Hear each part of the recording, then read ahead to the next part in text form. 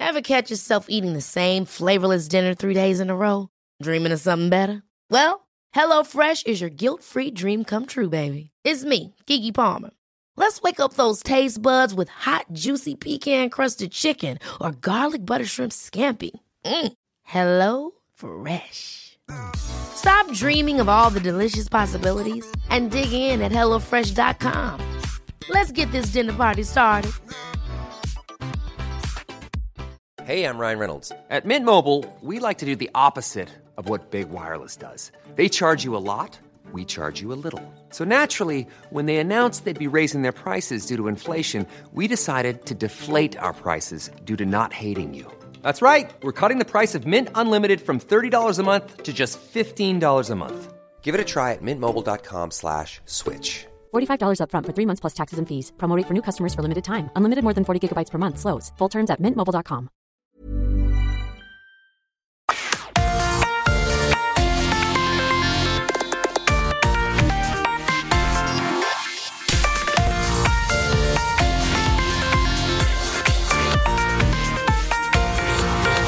Varmt välkommen till ett nytt avsnitt av Evelöv och Månström, din favoritpodd om löpning. Vi har ett sinnessjukt späckat program att bjuda på idag och extra roligt att kunna göra det så här när vi kliver in i årets mörkaste period och världen är upp och ner. Men framförallt, Malin, hur är läget med dig? Ja, trots allt så är det rätt bra. Även om jag tycker november är en trist och seg månad generellt. Håller med. Det som lyfter upp väldigt mycket födelsedagar i min släkt och familj just i november. Så det är det som alltid har lyft upp. Men, du också eller? Va? Inte jag. Inte du? Nej, andra. Men flera andra. Men... annars är det ju trögt för många så här års med löpningen är just att det blir så mörkt. Det känns som någon har släckt lampan där ute. Och det är inte lika hoppingivande som våren heller. Liksom att våren kan också vara ganska seg men då, innan det kommer igång. Men just nu känns det som att det går mot mörkare bara. Liksom. Och det, släck lampan, bra liknelse. Men som jag tänker som älskar det här med löpning och träning är ju så att det är ju extra viktigt då att få till den. För att det är ju det som någonstans håller en uppe från den här tröttheten och soffläget som kroppen dras mot. Gärna. Kan du också hamna i soffan mot din vilja? Eller? Ja, det kan jag. Jag inser hur svårt det här är. Liksom, den här, när jag känner själv att jag kan tycka att det är lite trögt emellanåt så förstår jag om man inte är uppvuxen med detta i blodet som jag, att det är ännu trögare. Så att vi får liksom peppa upp oss lite med spännande saker som såna här. Att spela in podd och få prata med inspirerande människor. Och, Men folk är ju, det finns ett sug efter den här podden, det har vi sagt tidigare, men folk blir ju alldeles till sig när vi säger att vi ska podda. För att de blir så här, vad roligt, äntligen någonting som man kan lyssna på när man harvar där ute i mörkret. Liksom. Ännu ett långpass säkrat. Ja, exakt så. Och apropå spännande, inspirerande personer så ska vi alldeles strax ringa upp och ta ett snack med ingen mindre än Charlotta Fogberg som för bara några veckor sedan sprang in på en 18:e plats i halvmaraton-VM i polska Gdynia. Hon var bara 21 sekunder från det svenska rekordet då på distansen. Enormt imponerande. Och Charlotta vann ju även Lidingöloppet på 15 kilometer i september, så Malin, hon verkar ju vara i superform. Jag tror hon verkar vara i sitt livsform och jag är så glad att det blev av ett sånt här stort lopp ändå, att hon fick ut lite av den formen så att den inte bara försvann i novembermörkret på ett träningspass nu när OS inte blev av i somras. Så att det ska bli jättespännande att höra lite mer om hennes lopp och bakgrund och uppladdning. Verkligen.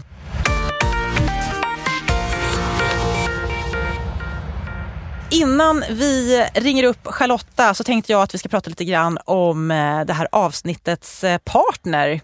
Jag är väldigt, väldigt glad för att det här känns så spot on och verkligen en produkt som, eller egentligen flera olika produkter, men ett varumärke som i alla fall finns i min löparsamling. Det är liksom ett standardinslag här i min låda hemma. Resorb. Ja, jag kan inte annat än att hålla med. Jag har ju haft liksom Resorb i bagaget i hela min karriär. Men, det är så? Ja, det är en kär vän när man är på varma ställen och tränar och faktiskt även året runt. Det är inte bara så att man ska förknippa det med värme och väldigt mycket svett, utan det är just när man håller på och tränar mycket.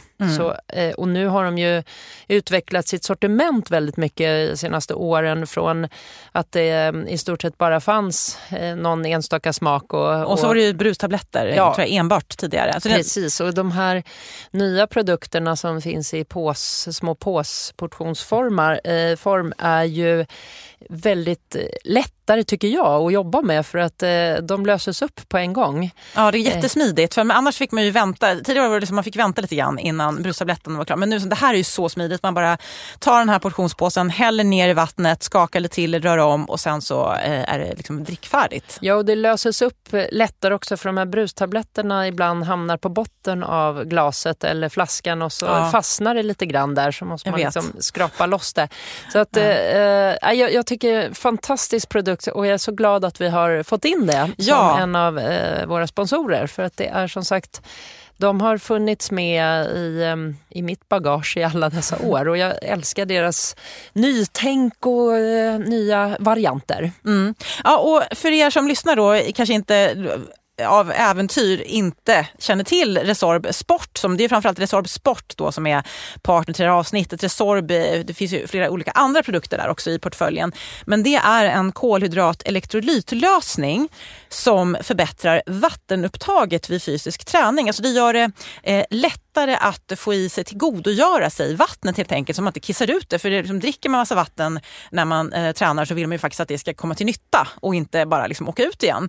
Så det är det som Resorb Sport då gör, att man bibehåller, man liksom hjälper till att vätska kroppen så att man kan fortsätta orka prestera under en lång uthållighetsträning. Och det är alltså då magnesium och kalcium som finns i Resorb Sport.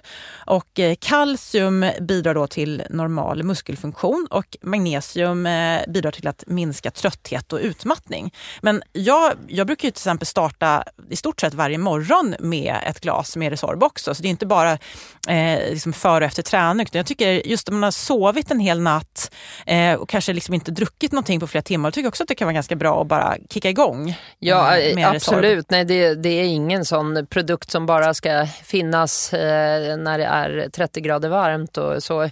Just den här Resorb Sport-varianten är just det här att det finns de här bra inslagen av kalcium och magnesium. Just att magnesium pratar man ju ofta om i långloppssyfte, att det ska minska risken för kramp. Just så det. Många pumpar ju i sig lite magnesium innan just en stor prestation när man ska vara ute länge för att slippa de här huggen de vill man inte musklerna. Det tror jag stenhårt på, om det är placebo eller inte, men jag tror inte att det är det, utan jag tror att det är på riktigt. För att det känns som att musklerna håller sig lite mjukare, helt enkelt. Och sen, jag kan känna väldigt stor skillnad bara en dag, om det är en riktigt varm dag och du inte ens har tränat. Om jag inte dricker någon sorts ersättning av salter eller de här produkterna och bara dricker vatten eller andra grejer, så kan jag bli oerhört tung och seg i benen och i hela kroppen. Men dricker jag lite mer såna här grejer, även som sagt inte ens när jag tränar. Nej, jag håller verkligen med. Så känner jag mig liksom piggare och benen får inte den där tyngden. Nej, man blir som piggare, kvickare på något sätt. Jag håller med dig helt där. Alltså, jag kan känna att benen blir som blystockar även om du inte ens har sprungit när det är väldigt varmt. Och ska du dessutom ut och springa så känns det som man har en blyväst på sig. Så att det är en jättestor skillnad. Det är ingen snack om saken. Jag tror att det är många som har upplevt samma sak. Det tror jag verkligen. Och så finns det då, förutom Resorb Sport ska vi säga, så finns det ju då även Resorb Boost och Resorb Balance som ser ut som har den här portionsförpackningen. I alla fall de produkterna vi har testat. Ja, sen finns det ju de original med allt möjligt. Brusgrejerna. Det finns jättemycket olika. Men i alla fall, de innehåller lite andra saker. Så att i Boost händer att jag tar ibland innehåller lite andra saker. Då är det magnesium, vitamin C, riboflavin, vitamin B6 och B12. Och sen har du Balance som innehåller då C-vitamin och zink med mer liksom antioxidant fokus. Men för träning och det som vi pysslar med så tycker jag Resorb Sport, den är liksom outstanding. Ja, jo, men den har ju precis ingredienserna som man behöver mest när man sportar. Och sist men inte minst så vill vi ju dela med oss av en jättebra deal på Resorb som de erbjuder just nu i samarbete med oss. Och med koden Resorb20, Resorb med stora bokstäver och 20 med siffror, så får du 20% på alla Resorb-produkter till och med den 22 november 2020. Alltså Resorb 20, det är ju faktiskt en superbra deal. Och då shoppar du på www.apotea.se/Resorb. Jättebra. In och bunkra där inför kommande löpning och liv i övrigt. Ja, jag tänker istället för att bunkra toapapper och annat exakt, som folk håller på med. Så kanelbullar. Bunkra Resorb, det är i alla fall något vettigt att bunkra. Eller hur? Alltid ett bra val tycker jag. Stort tack till Resorb Sport.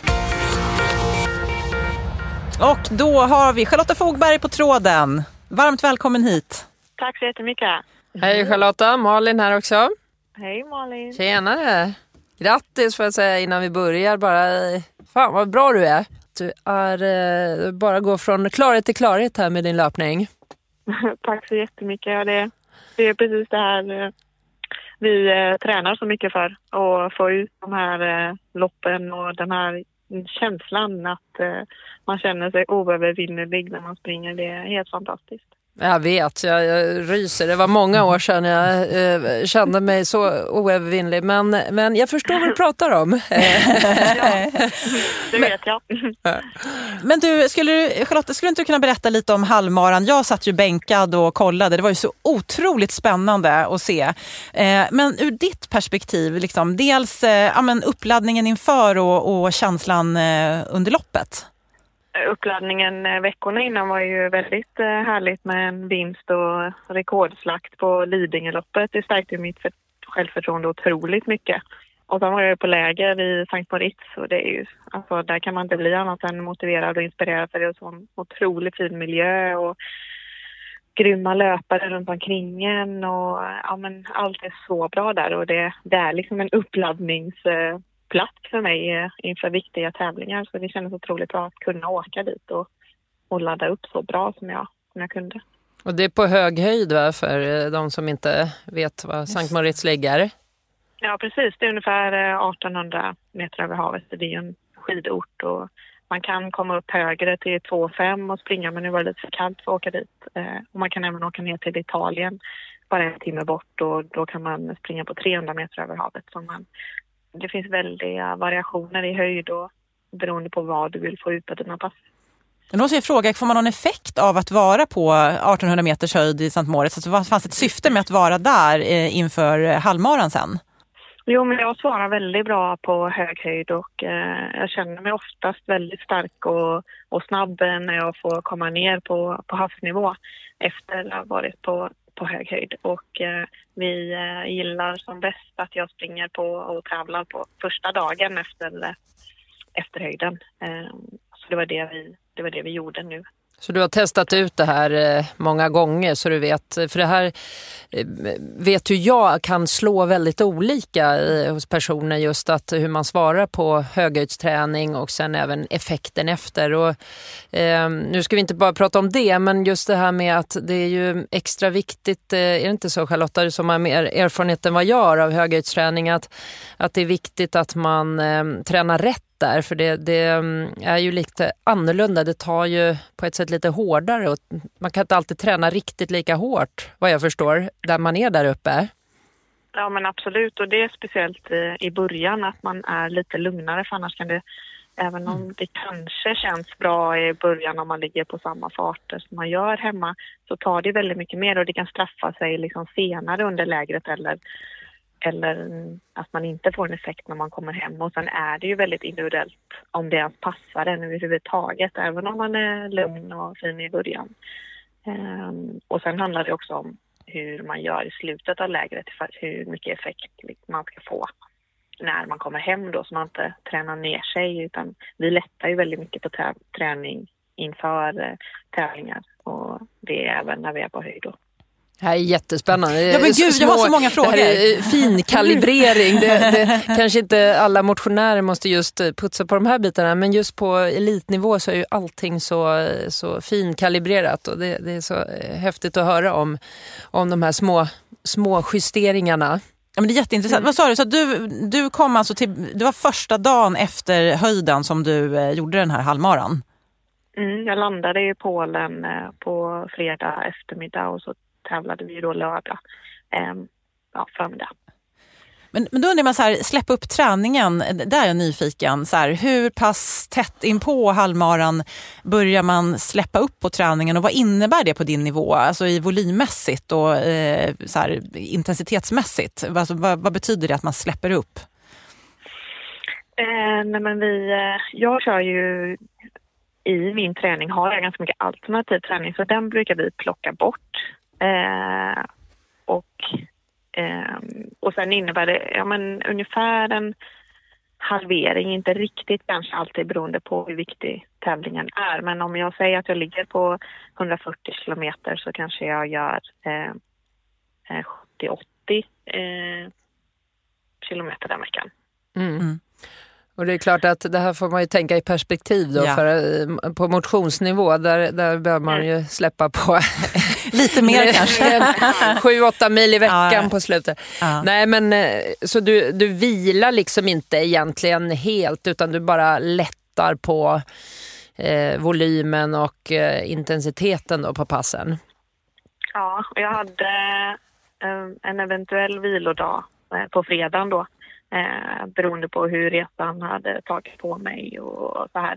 Men jag joggade 5 kilometer med coach runt och bara titta lite på banan, på den här lutningen som var i drygt 1,5 kilometer, för att få ett hum om hur den skulle kännas dagen efter då. Den alternativa träningen förresten kanske någon blev nyfiken på. Vad är det för någonting normalt sett? Vad brukar du göra? Ja, men antingen är det crosstrainer. Det är framförallt crosstrainer om jag har liksom ett anslutande styrkepass. Och har jag inte styrkepass så går jag gärna och kör wet west i så löpning i vatten. Det gillar Malin, va? Jag gillar. Min kropp gillar det. Nej, men det är ju väldigt skonsamt sätt att hålla i löpnära träning, fast det är liksom ingen belastning av stötar. Så att sen kan det bli lite tradigt om man kör mycket. Men då och då är absolut jättebra. Det här var ju ett lopp med enbart kvinnliga deltagare också, va? Hur var det då jämfört med ett mixat lopp? Alltså skillnaden är ju inte jättestor egentligen så. Utan det är ju, risken kan ju vara att om inte man har män omkring sig att det inte är lika många, men på en sån här tävling på så hög nivå så är det ju oftast kvinnor runt den ungefär på samma tider. Så det spelar ingen roll egentligen vilket kön det är om man har folk runt omkring sig. Så nej, men jag hade väldigt bra kvinnor runt mig och vi kunde hjälpa varandra runt. Så det var super. Nu är vi superintresserade också av lite mer om loppet och när du var inne i det. Och visste du liksom hur nära svenska rekordet du var och vilka tider exakt du låg på? Eller går du in i en tunnel periodvis? Nej, men vi hade ju satt upp att jag skulle snitta ungefär 3.22, 3.23 runt banan. Det gick upp och ner, så det var ju oftast långsammare upp då. Och i början brukade det väl ändå gå lite fortare i sådana här lopp. Men vi höll väldigt jämnt där på 4.21, 4.20. Och sen när jag har sprungit 10 så ser jag att det här går ju ganska fort, men och att det kanske blir ett svenskt rekord, men vi hade ju inte lagt upp det för ett svenskt rekord, för vi trodde kanske inte att det var möjligt på den banan så. Och det är ju så svårt att säga efterhand, men hade jag sprungit fortare, fast då hade jag kanske inte kunnat springa lika fort i slutet och sådär. Så sprang du mer och fokuserade på placeringar än på att absolut pressa mot något rekord? Nästan inget av dem, utan det kändes väldigt bra. Jag kände att är det någon, liksom, det var ju tjejer som liksom pushade och försökte gå upp till andra klungan framför oss. Och då kände jag att jag hänger med här, så att det känns väldigt bra. Sen vet man aldrig vad som händer sen, men det behöver inte ta nu, det tar vi då. Så jag jobbade liksom med dem upp, och sen var det ofta när vi kom upp till, om det var någon liten klunga innan då, den stora som vi ville fram till, så nöjde de sig nästan lite där. Men då visade jag att vi fortsätter fram. Nu hjälps vi åt fram liksom. Så jag kanske inte var den som drog mellan, men jag visade ändå liksom att vi nöjde oss inte här. Och då fick jag ofta med mig någon. För det är stor skillnad när man hjälps åt även på sådana här långlopp, att man inte blir själv ute i ingenmansland. Ja, men jag är ju tron på att man kan ju pusha sig och springa snabbare om man har någon lite liksom framför sig. Det är klart att man vill hänga med den om man känner att man har vittring. Liksom. Då går man där. Liksom. Då vill man inte hamna först i klungan bakom och behöva dra den, utan du ligger hellre liksom, längst bak i nästa klunga eller så. Jag har en teknisk fråga, så nyfiken. Du hade någon slags plåster på näsan, eller på liksom, ovanpå. Det ser ut som ett snarkplåster. Ja, precis. Jag har lite båda. Ja, men vad är det för någonting? Kan du berätta? Är det någonting som en motionär kan ha nytta av kanske? Om de har sån mjuk och god näsa som jag har, så det vidgar näsborrarna kanske. Nej, men det är mer en känsla. Jag menar, vissa tror inte alls på det. Det spelar ingen roll om du kan inte tillgodogöra dig mer syre in än vad du får genom munnen kanske. Men det känns så liksom, för min näsa öppnas upp så mycket, så det känns så gött liksom, att det känns att jag får mer syre, och om det är placebo eller inte är jag stor troende till placeboeffekten. Det är som att ha turstrumporna på sig. Man vet inte om det är viktigt eller inte, men man vill inte våga chansa. Bara köra. Ja, men jag tänkte på de tätdamerna där, när vi kollade på tv-sändningen så var det ju en av dem som hade ett halsband runt halsen som hela tiden åkte in i munnen på henne. Och det tyckte jag såg så himla jobbigt ut. Tänkte att det är säkert hennes turgrej, men det måste vara så sjukt frustrerande att ha någon sån här detalj som stör. Alltså, det åkte verkligen i pendelrörelse in i munnen på henne. Men det har någon säkert testat många gånger. Annars skulle jag ha plockat av den garanterat. Eller hur? Men det där tycker jag ofta man ser på friidrottslopp. Någon stor guldkedja som studsar hejvilt i ansiktet. Men den är på alltså. men du Charlotte, jag måste fråga dig det här. När jag poddade med dig för något år sedan så pratade vi om det att du kröp. Du gjorde en form av övning där du kröp på golvet. Ja. Vad är det för något? Ja, men gör du detta fortfarande? Nej, det gör jag inte. Utan det var väl 2017. Okej. 15. Ja. Ja. Vad var det för syfte med den? Nu blir Malin nyfiken. Ja, nu. Är det något man ska plocka in i träningen? Nej, men jag tror ju mycket på mindfulness och det är väl det som jag har fortsatt med då. Men att göra långsamma övningar, det är ju också att fokusera på just, lära sig att fokusera i stunden på det jag gör. Och det är ju det jag vill göra sen när jag springer och inte fladdra iväg med tankarna utan tänka på det jag ska tänka på och inget annat. Gud, det borde man verkligen testa. Ja, det låter spännande. Men du, det här med din fantastiska form nu då, vad ligger bakom den? Är det liksom att det var egentligen ett OS-år och att du liksom har tänkt att det här året ska du vara i ditt livsform och så blev det ju liksom som det blev? Eller vad ligger till grund för din enorma form just nu?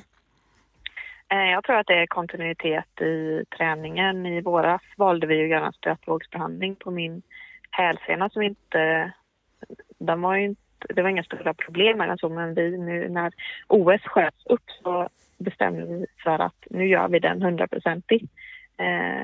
För då vet vi att får man kontinuitet i träningen och inte har en skada som stör så då blir jag bra. Jag är en så pass bra löpare så får jag den kontinuiteten och självförtroendet och allt som det ger så då kommer jag i de här formerna och sen så är min tränare väldigt duktig på att formtoppa och liksom göra det att han ger ett förtroende inför tävlingen också att jag tror verkligen på det här. Han säger ingenting som han inte tror att jag kommer klara. Men ibland kanske jag klarar mer. Så jag fick ju frågan om att han säger att du ska gå ut i 3.15. Då, halleluja! Då vet jag att det går ju liksom och det kommer gå fort då. Och det skulle varit på en halvmara då. Så det är att krossa ett svenskt rekord. Så. Just det. Det kanske kommer att hända. Det tar det nästa gång. Nästa gång, ja. Vet du att du kan? Ja, gärna. Coolt, det är så inspirerande att prata med dig. Jag tänker även för oss motionärer så blir man så här taggad och det är härligt att se svenska löpare som visar vad skåpet ska stå. Så där. Det var otroligt häftigt tycker jag. Ja men verkligen och just som motionär så får man väl alltid tänka att liksom plocka små bitar av elitidrottaren som är liksom på ett sätt fulländad och så bryta ner det på en rimlig nivå och så kan man spränga gränser på alla nivåer utifrån sig själv. Ja, men absolut. Ja, måste ha lite idoler. Med sig själv. Ja. Superhäftigt. Ja, men jättekul att få prata med dig Charlotta och få lite pepp. Och jag blev jättepeppad nu kände jag. Nu vill jag liksom ut och springa. Jag vill ut på en halvmara. Tack så jättemycket och lycka till nu. Hoppas att loppen nu kommer igång på allvar så att det blir lite mer drag här på alla håll och kanter. Ja, vi vill ju se dig på OS här till sommaren. Jag vill ha ett maratonlopp. Var är de? Ja, exakt. OS nästa sommar här. Vi vill se dig Charlotta. Ja, då jäklar. Ja, det kommer bli kul. Ja. Kross av diverse rekord. Ja. Tack så Stort jättemycket för att du fick prata med dig. Tack själva. Ha det gott. Hej då. Hej. Hej.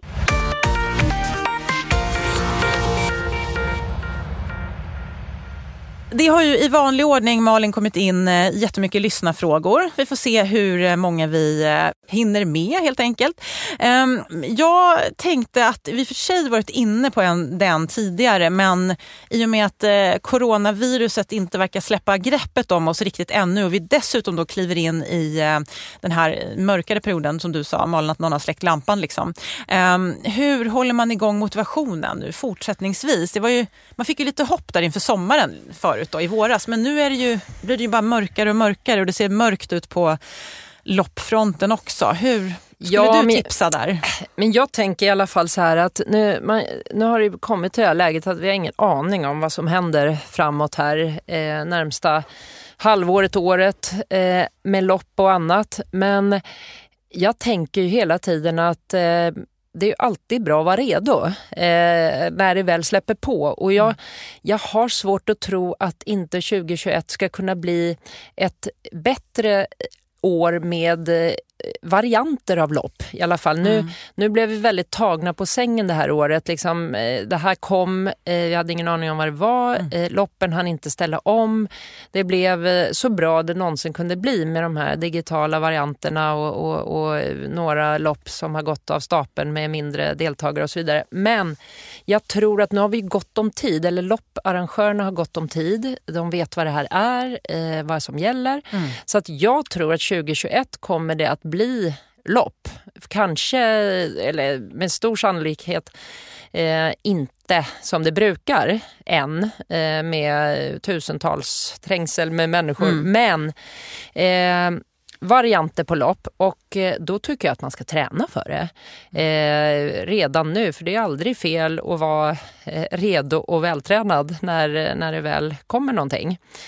Så man får, även om man inte vet ett exakt upplägg eller datum, så är det bara att köra på, och så är det lite som med allt, ju längre man har förberett sig och ju mer man har gjort saker rätt på vägen, desto mer förberedd är du. Så att ta vara på tiden. Jag tänkte Charlotta Fogberg sa ju något inte bra också där, att man passar på att ta hand om att de börjar köra en stötvågsbehandling då, eftersom det inte blev något OS. Och det är väl en jättebra grej, tänker jag också, så här, att för motivationen, att så här, ja, men nu kan jag verkligen så här, ta hand om, var sann mot dig själv. Så här, har du någon känning i någon häl eller någon vad eller vad det nu är, ja, men se till att ta chansen nu och så här, agera på den, och kanske köra lite extra prehabövningar. Alltså, även om det normalt sett är det tråkigaste som finns, så kanske det är, så här, det är det smartaste man kan göra egentligen. Ja, men där är du inne på något väldigt bra, Petra, just att många går ju runt med små skavanker. Det behöver ju inte vara av största sort.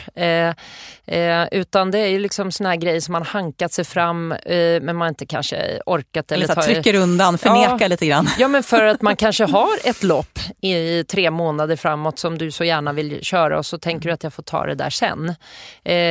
Så att det är en väldigt bra tidpunkt att ta tag i småskavanker. Stora grejer också. Jag ska ju själv operera en häl om 2 veckor. Ja, det var den här Haglunds häl. Ja, precis. In och rensa upp. Men bara liksom ett sidospår då, men hur omfattande är det ingreppet då? Liksom, är det lokalbedövning eller? Ja, fast det är ju ett större ingrepp alltså. Han brukar köra lokalbedövning, men det är ju liksom... Ja, det är någon läkare som du har varit hos tidigare. Ja. Men det är ett stort ingrepp, men sen beror det på hur det ser ut där inne, hur mycket man behöver göra och hur lång rehab det blir då. Men, har du fått någon uppskattning på hur lång rehaben kan bli ungefär? Cirka 2 månader. Men dessvärre får jag säga att jag har gjort det här ingreppet på fötterna tidigare, och det har ju tagit längre och längre tid ju äldre jag har blivit. Jag fattar. Så att, vad är Haglunds häl förresten, för de som, bara lite kort så här, för de som inte vet? Det är ju en liten utväxt på hälbenet, på bakkappan liksom. Hälbenet ska vara slätt och runt och fint, och alla små strukturer ska glida där, hälsenan och små slemsäckar och grejer. Men blir det en liten utväxt där, så ligger det och skaver på mjukdelarna, och då blir inflammerat. Så då måste man in och både kanske ta bort lite skadade slemsäckar och annat, och sen framförallt jämna till hälbenet, ta bort de här Men nu vet inte jag om jag har utväxt. Det har jag haft tidigare flera gånger och huggit av de där grejerna, och då tar det lite längre tid. Men när det bara liksom inflammerat av andra orsaker, så kanske det är lite kortare rehab. Så kan man inte se det på så här röntgen? Ja, fast inte riktigt i hur stort det är förrän man är där inne. Men jag tänker att det finns inget bättre tillfälle än att göra detta nu. Så att jag passar på när det är jättesmart. Men som sagt, annars, hur håller man motivationen? Jo, om man nu inte är skadad och faktiskt bara är omotiverad, så är det ju som jag tänker då att det är ju extra viktigt som vi var inne på. Nu finns det inte så mycket annat att se fram emot. Det är mörkt, det är november, det är inga lopp, det är lite nedstängt. Ja, tomgång kan man säga. Ja. Vad är inte bättre än att ta hand om kropp och psyke genom träning? Och träning är ju som en energiboost i sig, ett vitaminpiller. Men det var faktiskt en kompis och jag som sprang häromdagen som vi sa det att nu i pandemitider så blir just den här alltså känslan att det blir tydligare hur mycket löpningen gör för allmänbefinnandet liksom, eftersom allt annat är nedstängt så att nu hinner man verkligen känna efter och liksom känna hur mycket löpningen ger, och det är verkligen inte bara lopp och det som är drivkraften, utan just den här liksom känslan att man får belöning direkt. Du liksom är klar och sen så bara resten av dagen blir alltså helt fantastisk. Ja, men kanske skönt på ett sätt att också inse, som du säger, att jag springer inte bara för ett lopp. Det är jättekul med lopp och de är en extra boost i motivationen att man tränar mot någonting. Men nu ska du röra på dig, Malin. Ja, nu tycker min klocka att jag har suttit för länge. En hel timme snart. Nej, men det här med att inse också att löpningen har så många syften. Och det har jag varit inne på tidigare någon gång. Just det här med, jag kan ju känna ibland att många motionärer är så otroligt fokuserade på resultat och tester snittfarter och att man ska prestera. Så att, och det, jag som kom från elitidrott, jag förstår ju hela den biten. Men jag har också landat i att det finns ju två sidor av varför man håller på med detta. Och det är ju den prestationsbiten, om man är lagd åt det hållet. Och sen så är det ju faktiskt den här bara må bra-biten. Varje dag blir bättre om man liksom känner att man är stark i kropp och huvud. Och där är du inne på något, Petra, att nu är ju det ännu mer tydligt. Att då är det här ett verktyg för att hålla det vid liv. Och sen om det inte finns något lopp tydligt, något datum, det får man liksom leva med just nu. Men att bara komma hem och känna att yes, ännu en skön luftrunda och ett pass till rullorna. Det är... Ja, men verkligen. Och jag tänker, där är du väldigt inspirerande, Malin, tycker jag, just det här med det faktum att du liksom, trots då, man säger, den här elitkarriären och allt det jobb du har lagt ner, fortfarande vill jobba med löpning. Och tycker att, vi har ju pratat med många för detta elitidrottare inom löpning som säger att de aldrig mer vill se en löparsko nästan. Alltså de tycker att de har fått som en overload liksom. Men att du ändå fortsätter, det visar ju att du verkligen brinner för det här. Jag älskar det. Nej, men det är ju det som är, som jag säger, att jag har ju två sidor i mig till löpningen, och det är både prestationsbiten, och den finns fortfarande där, men den är mer nedtonad. Det är först när jag står på en startlinje som den djävulen vaknar. Men min största motivationsdel, den ligger i vardagskicken, att jag tycker det är så otroligt skönt att känna att jag orkar fortfarande väldigt mycket. Och det gör någonting med huvudet också. Och det är det jag vill trycka på nu i motivationssyftet. Att ta hand om den sidan mera än prestationssidan. Den kommer. Ja, den kan väl få kicka in då för den som vill när loppen väl börjar, när det börjar röra på sig igen då. Ja, och tänk vilken extra tid i träning eller man har fått nu med ett extra år. Som en Charlotta Fogberg-boost nästan. Ja, låtsas att det är OS och så blev det inget. Ja, nej, men det är som sagt motiverande med må bra-biten. Absolut. Jag hoppas att Anneli kände att hon fick svar på sin fråga där. Vi går vidare och ja, men det här, Malin, tror jag kan vara intressant. Linda Philipssons fråga här, där hon undrar om att, ja, men det här med återhämtningspass, vad är grejen med det? Och när ska man göra det istället för att helt enkelt återhämta sig genom vila eller annan träning? Hon är en motionär som springer upp till maraton, och hon har testat att lägga in dessa återhämtningspass under en period så att jag får totalt 5 löppass per vecka, alltså 5-6 mil. Brukar köra styrkepass 1-2 gånger samt en dag med helvila. Tycker att jag blir mer sliten av detta än om jag vilar ytterligare en dag. Hur bör jag tänka? Tack för en inspirerande podd.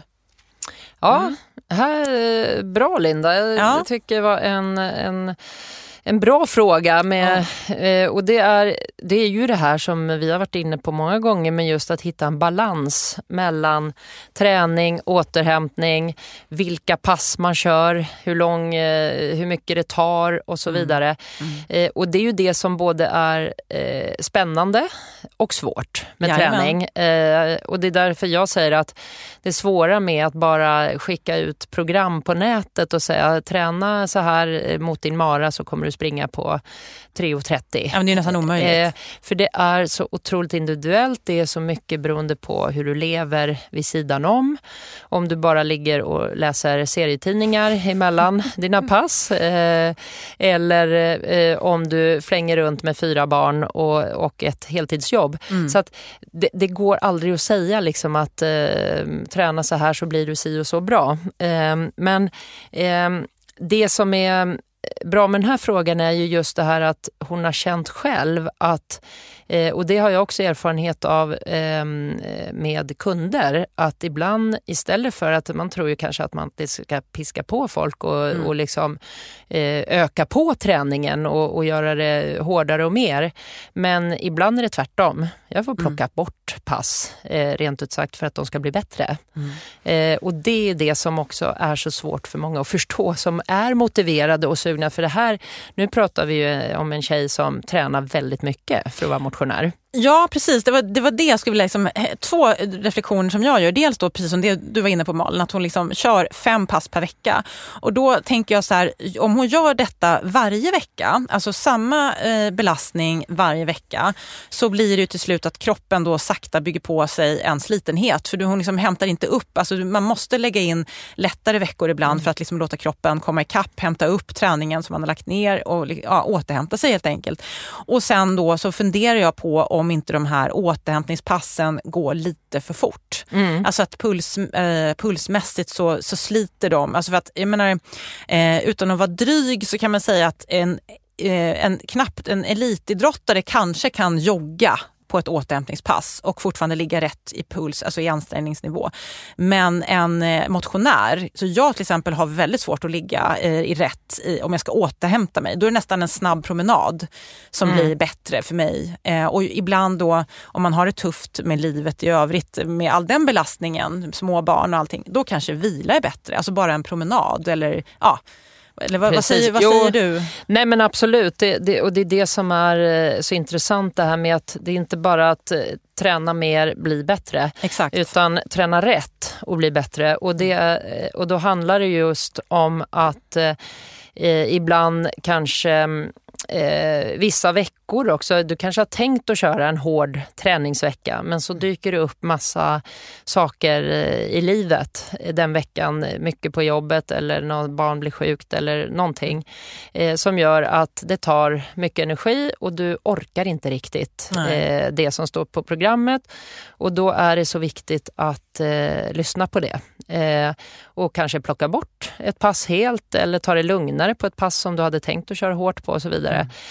Så det är det som jag alltid försöker säga till mina kunder också, som jag skriver program till, att det här är en guide. Det är du ska inte jag vill inte ens att du kör alla pass som står där. Du måste stämma av med mig i så fall, eller lära dig lyssna själv på att idag funkade inte det. Och det är där som jag tror många motionärer kanske man inte riktigt tillåter sig själv att, kanske även elitidrottare, att man inte tillåter sig själv att lyssna alltså på den här sanna rösten, hur det verkligen känns inuti. Man vill gärna köra på så här för att viljan är stark. Ja, och det stod på programmet och jag vill Malin följa det. sa att jag skulle springa det här nu, så nu springer jag det här fast jag går på rött liksom och jag är så sliten, men man måste kunna lyssna. Som du också var inne på Petra, just det här med periodiserad träning, att det är synd att vänta på en förkylning för att få den vilan. Ja, men och ibland... det är ju inte riktigt vila heller om kroppen fightas mot virus. Nej, men tyvärr är det ofta så att många kör sig ner i botten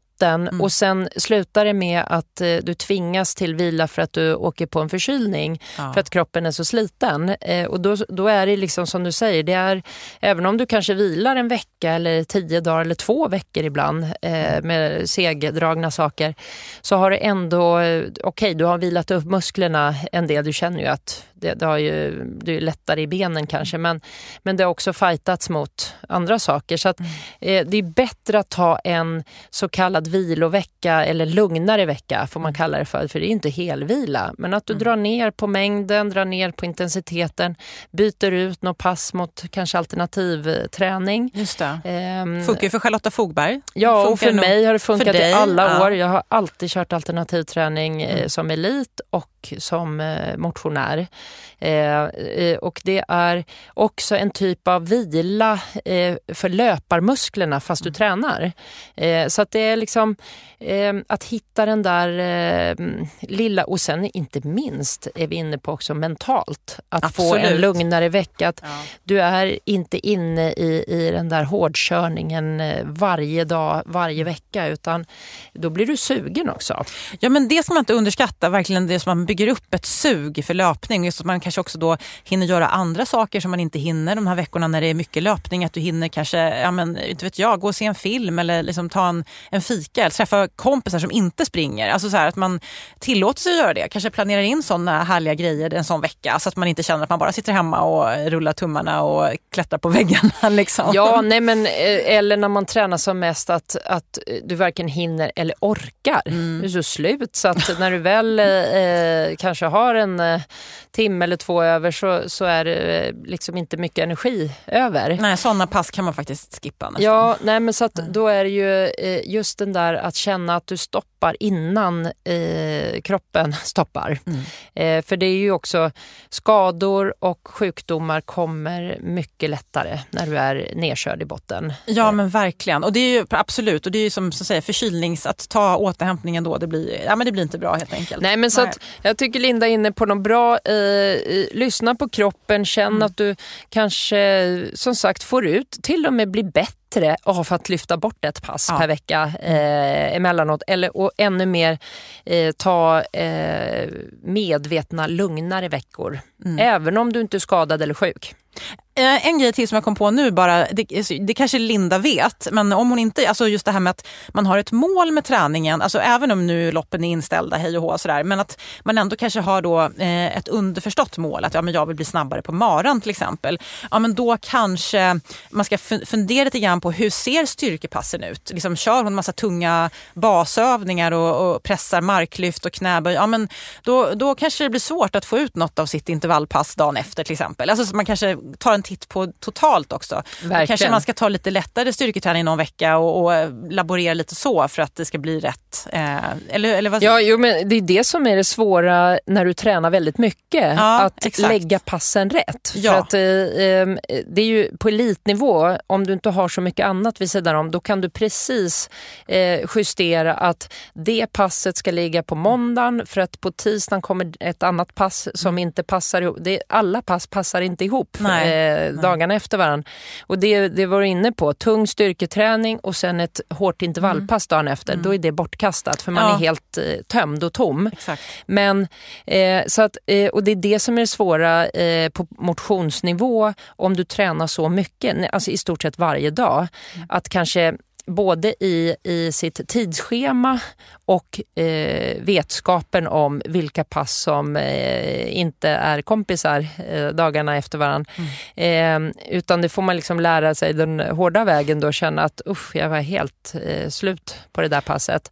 Och då kan det som sagt ibland vara bättre att ta en extra vilodag, så får du ut maximalt av ett pass dagen efter det istället. Jag vill slå ett slag också för idrottsmassage. Alltså, eller hur? Alltså jag vet du vad Malin var det sjuka var? Jag var på idrottsmassage förra veckan och då så frågade jag henne så här, men hur ofta brukar dina dels elitidrottande kunder och dels dina motionärskunder komma? Alltså motionärer på typ min nivå. Och hon sa 1 gång i månaden. Och vet du, jag går dit kanske 1 gång i halvåret. Vem går 1 gång i månaden? Motionärer? Nej, motionärer. Och elitidrottare kommer 1 gång i veckan.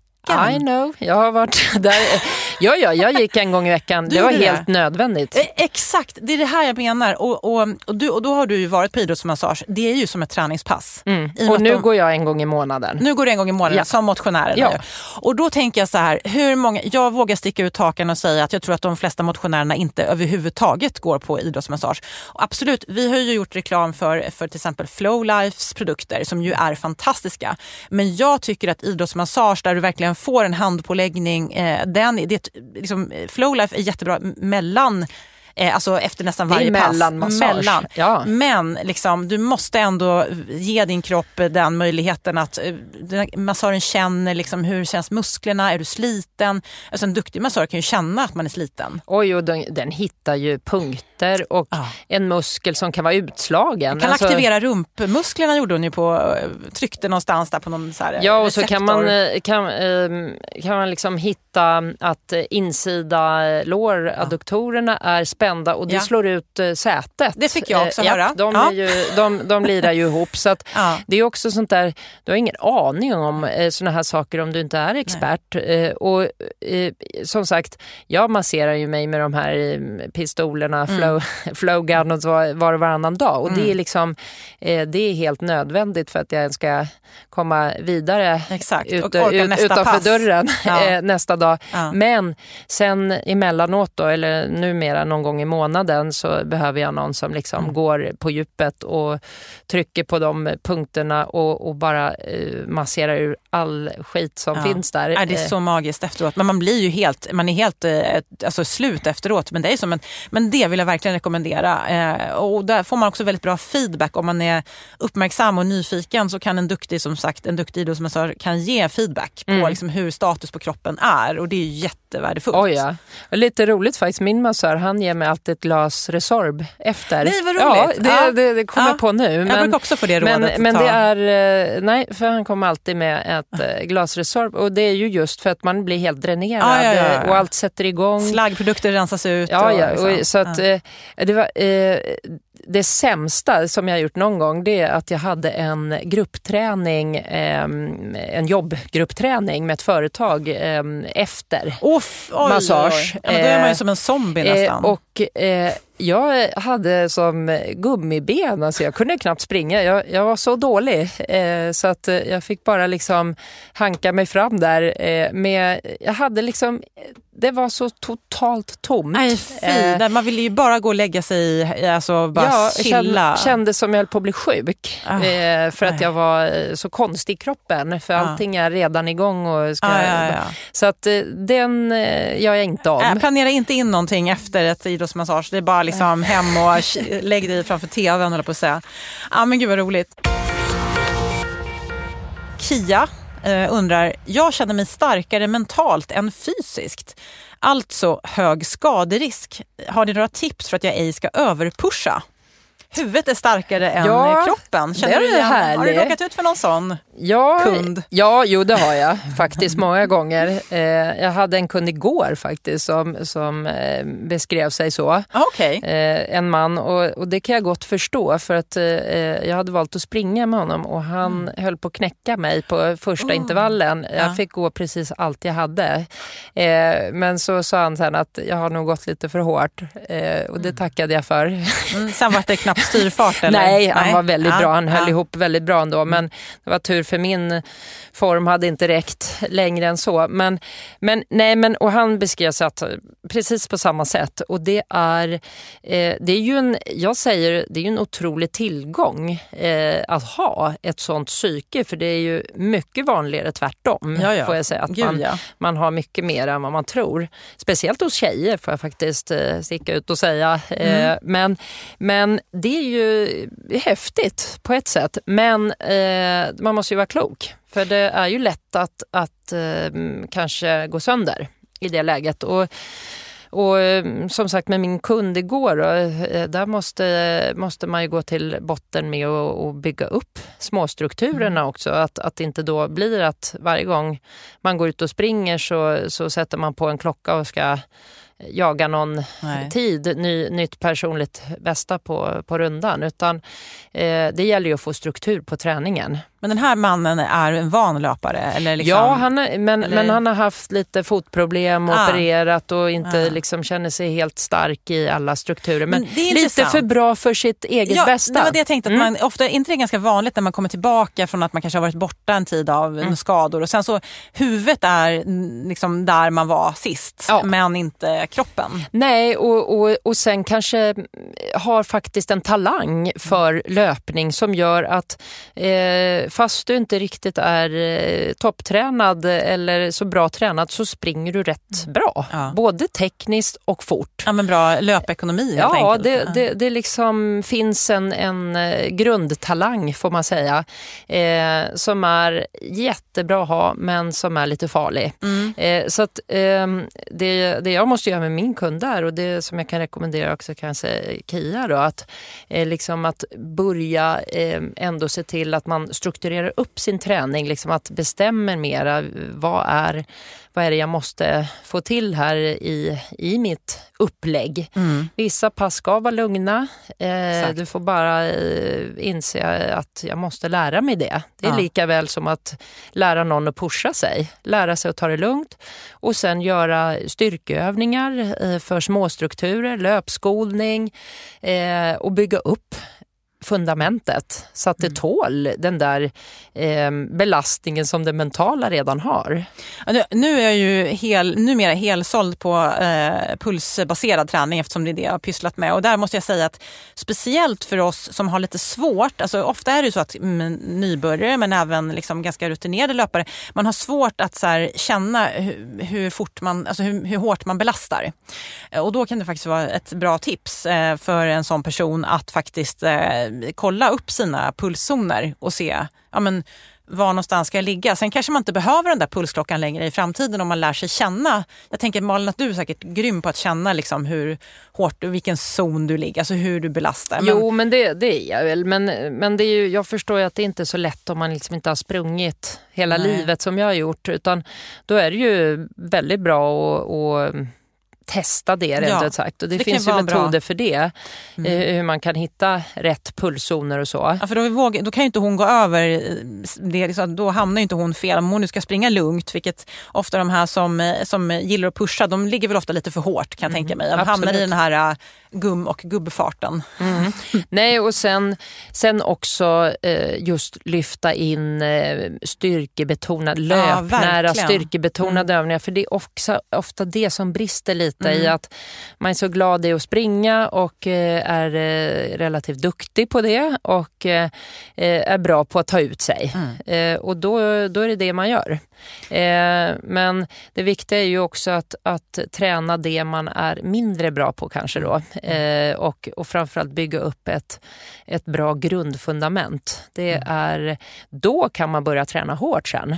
Men jag vet ju många som så här säger till mig så här att jag älskar den här känslan av att så här, du vet, ha pushat liksom. Och just det här löppass när man har kanske sprungit 45 minuter lugnt, det känns inte som att man har tränat. Alltså jag får jättemånga sådana frågor och då, vad skulle du svara då? Om man liksom känner att man känner sig halvfärdig då efter ett lugnare pass, om man nu är sån. Nej, men då kan man ju i så fall fylla på med några styrkeövningar och om man nu känner att jag är inte färdig men jag ska faktiskt inte springa mer idag, så får du ju liksom fylla på med andra bra grejer då, som också ger enormt mycket och som de flesta behöver mer av. Ja, men det är jättebra tips. Så att, och sen så är det ju så att då har du ju ofta mera att ge också, och det är mindre farligt att ge järnet på vissa pass. För då är du utvilad, du tål det och så får du ordentlig återhämtning till nästa pass.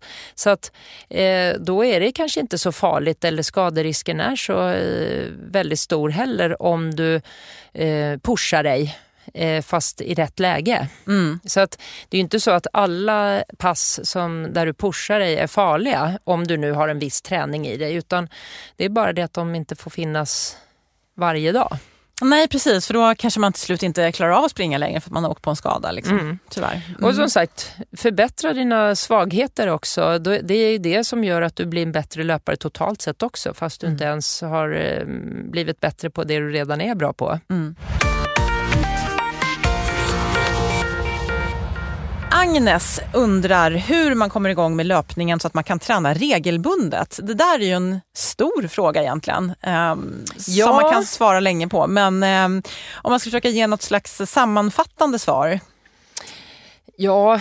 Du har väl en del nybörjare, tänker jag, eller vågar de komma till dig? Jo, men det har jag. Även om de är lite nervösa ibland innan första gången. Innan de har träffat mig. Ja, sen blir de inte rädda längre. Nej, men jag tänker ju så här att det handlar ju om så otroligt mycket, och det kan jag verkligen skriva under att det är så. Det är ju det här att skapa sig ett behov.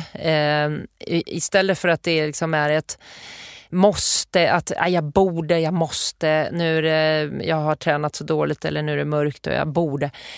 Att det blir den, utan att kroppen säger att jag vill, jag har behov, jag har lust.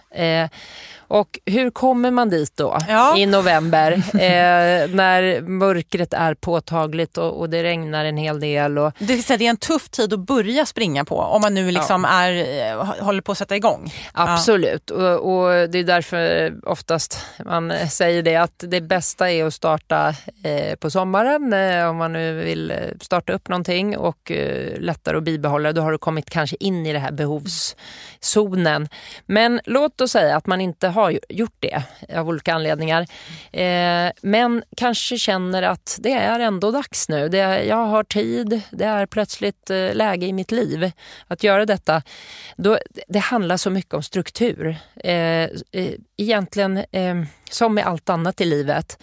Det handlar om planera, det handlar om att veta vad det är jag vill med detta och hur mycket. Och när, var, hur ska jag få till det? Och jag säger ju det, att det är ju som att boka in möten på jobbet. Eller privata sammankomster. När ska jag träna? Vad ska jag träna? Och hur lägger jag upp detta? Och så är det bara att stålsätta sig i början. Ja, i början är det verkligen så. För det är, jag säger inte att det är enkelt, det är svårt. Det är bara att säga det. Det är svårt att komma över den tröskeln i november. Och då måste man verkligen vara lite tuff mot sig själv och säga att nu har jag faktiskt satt upp. Det är 3 dagar i veckan eller 2 dagar i veckan eller vad det nu är som är målsättningen för den här personen för att komma igång. Så och då får man inte dividera om det är regnigt den dagen. Nej, man kan ju springa på löpband. I och för sig kanske inte man rekommenderar det just nu med tanke på restriktioner. Om du inte har hemma då. Men nej, men absolut. Men, och så här, om det nu går att springa i dagsljus, om man nu har möjligheten, så är det en bra grej också. Så att för jag tycker att det är jättejobbigt att springa i mörker. Alltså, speciellt på kvällen, alltså när det bara går mot mörkare och mörkare. Nej, man blir trött av mörkret, det är ingen snack om saker. Lunchen är ju guld, liksom. Eller morgonen är ju mörk numera också. Så här. Men i alla fall, om det nu är möjligt, så är det ganska skönt. En vitamininjektion och liksom få lite dagsljus. Men annars som sagt, att börja med att teoretiskt lägga upp en plan. Ja, det är jättebra. För att det går inte att gå på känsla just nu om man har lust och ork och tid över, utan sätta sig ner, det är som att skriva målbilder. Ja, men boka in möten med sig själv. Ja, liksom. att på tisdag då ser min dag ut så här, då har jag faktiskt möjlighet att gå ut mellan 12 och 1 och göra detta, och då ska jag göra det här passet. Då ska jag faktiskt springa de här kilometrarna eller den rundan eller vad det nu är. Och sen om det regnar och blåser den dagen så ska du ändå ut. Och när du väl har gjort det här ett par gånger eller ett par veckor så är det inte lika konstigt eller motigt längre. Även om det inte kanske är lätt så här års alltid, så blir det lättare och lättare när behovet kommer. Ja, och man känner sig ju aldrig som en liksom badass warrior när man är där ute i mörkret och blåsten och regnet eller vad det nu är liksom, och kör. Alltså känslan efteråt, den är ju nästan, tycker jag, bättre när det har varit lite kärvt än när det har varit så här superglidarväder. Ja, absolut. Och sen tänker jag så här att det är inte så viktigt att det är så otroligt långa pass eller mastigt, utan det är ju så att halva passet är gjort redan bara du har fått på dig träningskläderna och kommit utanför dörren. Ja, gud, då är liksom, alltså, mentalt sett så är halva passet redan gjort. För då på något sätt så går det lättare av sig självt och sen får du belöningen direkt du kliver innanför dörren. Så att egentligen får du tänka det liksom att 50% av passet mentalt är svårigheterna är gjorda bara du som sagt stänger ytterdörren bakom dig och är ute. Och inte glömmer någonting hemma och måste in igen. Nej, men så att boka möten med dig själv. Ja. Och sen en observation som du säkert också har gjort, som du var ju inne på här med din kund då, fast han inte var nybörjare, men just att håll ner tempot. Alltså det är jättelätt att man vill kanske få passet överstökat för att man tycker att det är jobbigt och så går man på för hårt och så blir man jättetrött och så tappar man motivationen. Så att det är ju en bra grej att tänka på. Att försöka hålla ner tempot. Kanske gå och till och med gå emellanåt. Ja, som en mini-intervall. Det blir slags intervallpass. Jo, men det är bara kalla det för intervaller. Om man är liksom nybörjare, då är det tufft att springa i ett svep. Även om inte farten är så snabb så är det jobbigt. Och då är det bara att tillåta sig att säga att jag är ute på ett intervallpass. Ja. Sen vad tiden är, det är helt orelevant. Nej, men det tar ju en stund innan man lär sig hur man ska liksom ha kroppen i olika farter. Så det är väl en jättebra grej att försöka att ta lite lugnt. Men det allra viktigaste är ju att som sagt lägga upp planen redan få till hemma med andra saker i livet och så håller man sig till det. Och så var lite, där måste man faktiskt piska på sig själv och vara lite hård i början. Att inte, har du ingen ursäkt att du är sjuk eller har ont någonstans, då ska du ut där. Ja, precis. Nej, men det är så jättebra. brutala måste vi vara. Nej, men det är nog bra att vara lite hårdare. Sen så tror jag, med tiden så kommer det komma ett sug att man tar sig tiden att springa. Och då kanske man inte behöver vara lika noga, för då kommer tiden uppstå ändå. Men i början, jag är helt med i det där. Alltså man måste vara lite hård mot sig själv. Om man vet med sig att man liksom gärna att inte skippar. Regelbundenheten finns, helt enkelt. Man har inte kommit in i löparlivsstilen än. Nej. Men den går att komma in i. Det går jättebra. Vi hinner tyvärr inte med fler frågor. Vi är jätteglada att ni skickar in frågor och peppar oss på alla möjliga sätt och vis. Och jag hoppas vi är tillbaka snart igen. Verkligen. Jag vill bara påminna om det fina erbjudandet från Resorb Sport, där du just nu får 20% på hela deras sortiment med koden Resorb20. Och koden gäller till och med den 22/11, så vänta inte för länge med att klicka hem dina favoriter. Du shoppar på www.apotea.se/resorb. Ja, var det något mer vi skulle tillägga? Nej, jag tycker det har varit otroligt kul att vara här. Ja, men du, detsamma Malin. Jag hoppas att det går bra med foten där så att du möter 2021 med... Absolut. Kanske vi hinner en till inspelning innan året är slut. Det får vi se. Det gör vi absolut. Kommer du kunna träna liksom ganska snart efter operationen, eller är det... Ja, alltså, jag kan ju träna styrka och alternativträning. Men löpning blir ju ett uppehåll på ett par månader. Tyvärr. Jag förstår. Men så är det, och du kommer säkert igen starkare än någonsin. Ser fram emot våren redan. Stort tack för att du lyssnade. Det här avsnittet presenterades i samarbete med Resorb Sport och görs på Beppo.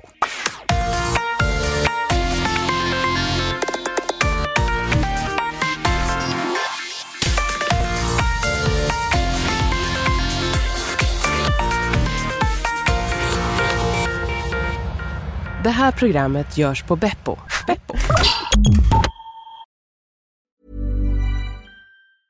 Ever catch yourself eating the same flavorless dinner 3 days in a row? Dreaming of something better? Well, HelloFresh is your guilt-free dream come true, baby. It's me, Keke Palmer. Let's wake up those taste buds with hot, juicy pecan-crusted chicken or garlic butter shrimp scampi. Hello Fresh. Stop dreaming of all the delicious possibilities and dig in at HelloFresh.com. Let's get this dinner party started.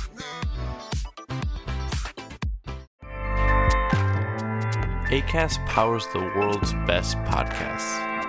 Here's a show that we recommend. The Real Housewives is a guilty pleasure for most, but if you're looking to not feel guilty about that pleasure, tune in to Everything Iconic with me, Danny Pellegrino, where I break down all the messy moments and behind-the-scenes antics of Bravo's popular franchise. And on Everything Iconic, I also interview celebrity guests like Kelly Ripa, Keke Palmer, Drew Barrymore, Cameron Diaz, and more about their guilty pleasures, their past work, and so much more. So if you're pop culture obsessed and find yourself watching way too much reality TV like me, tune into Everything Iconic with Danny Pellegrino wherever you listen to podcasts. Acast helps creators launch, grow, and monetize their podcasts everywhere. Acast.com.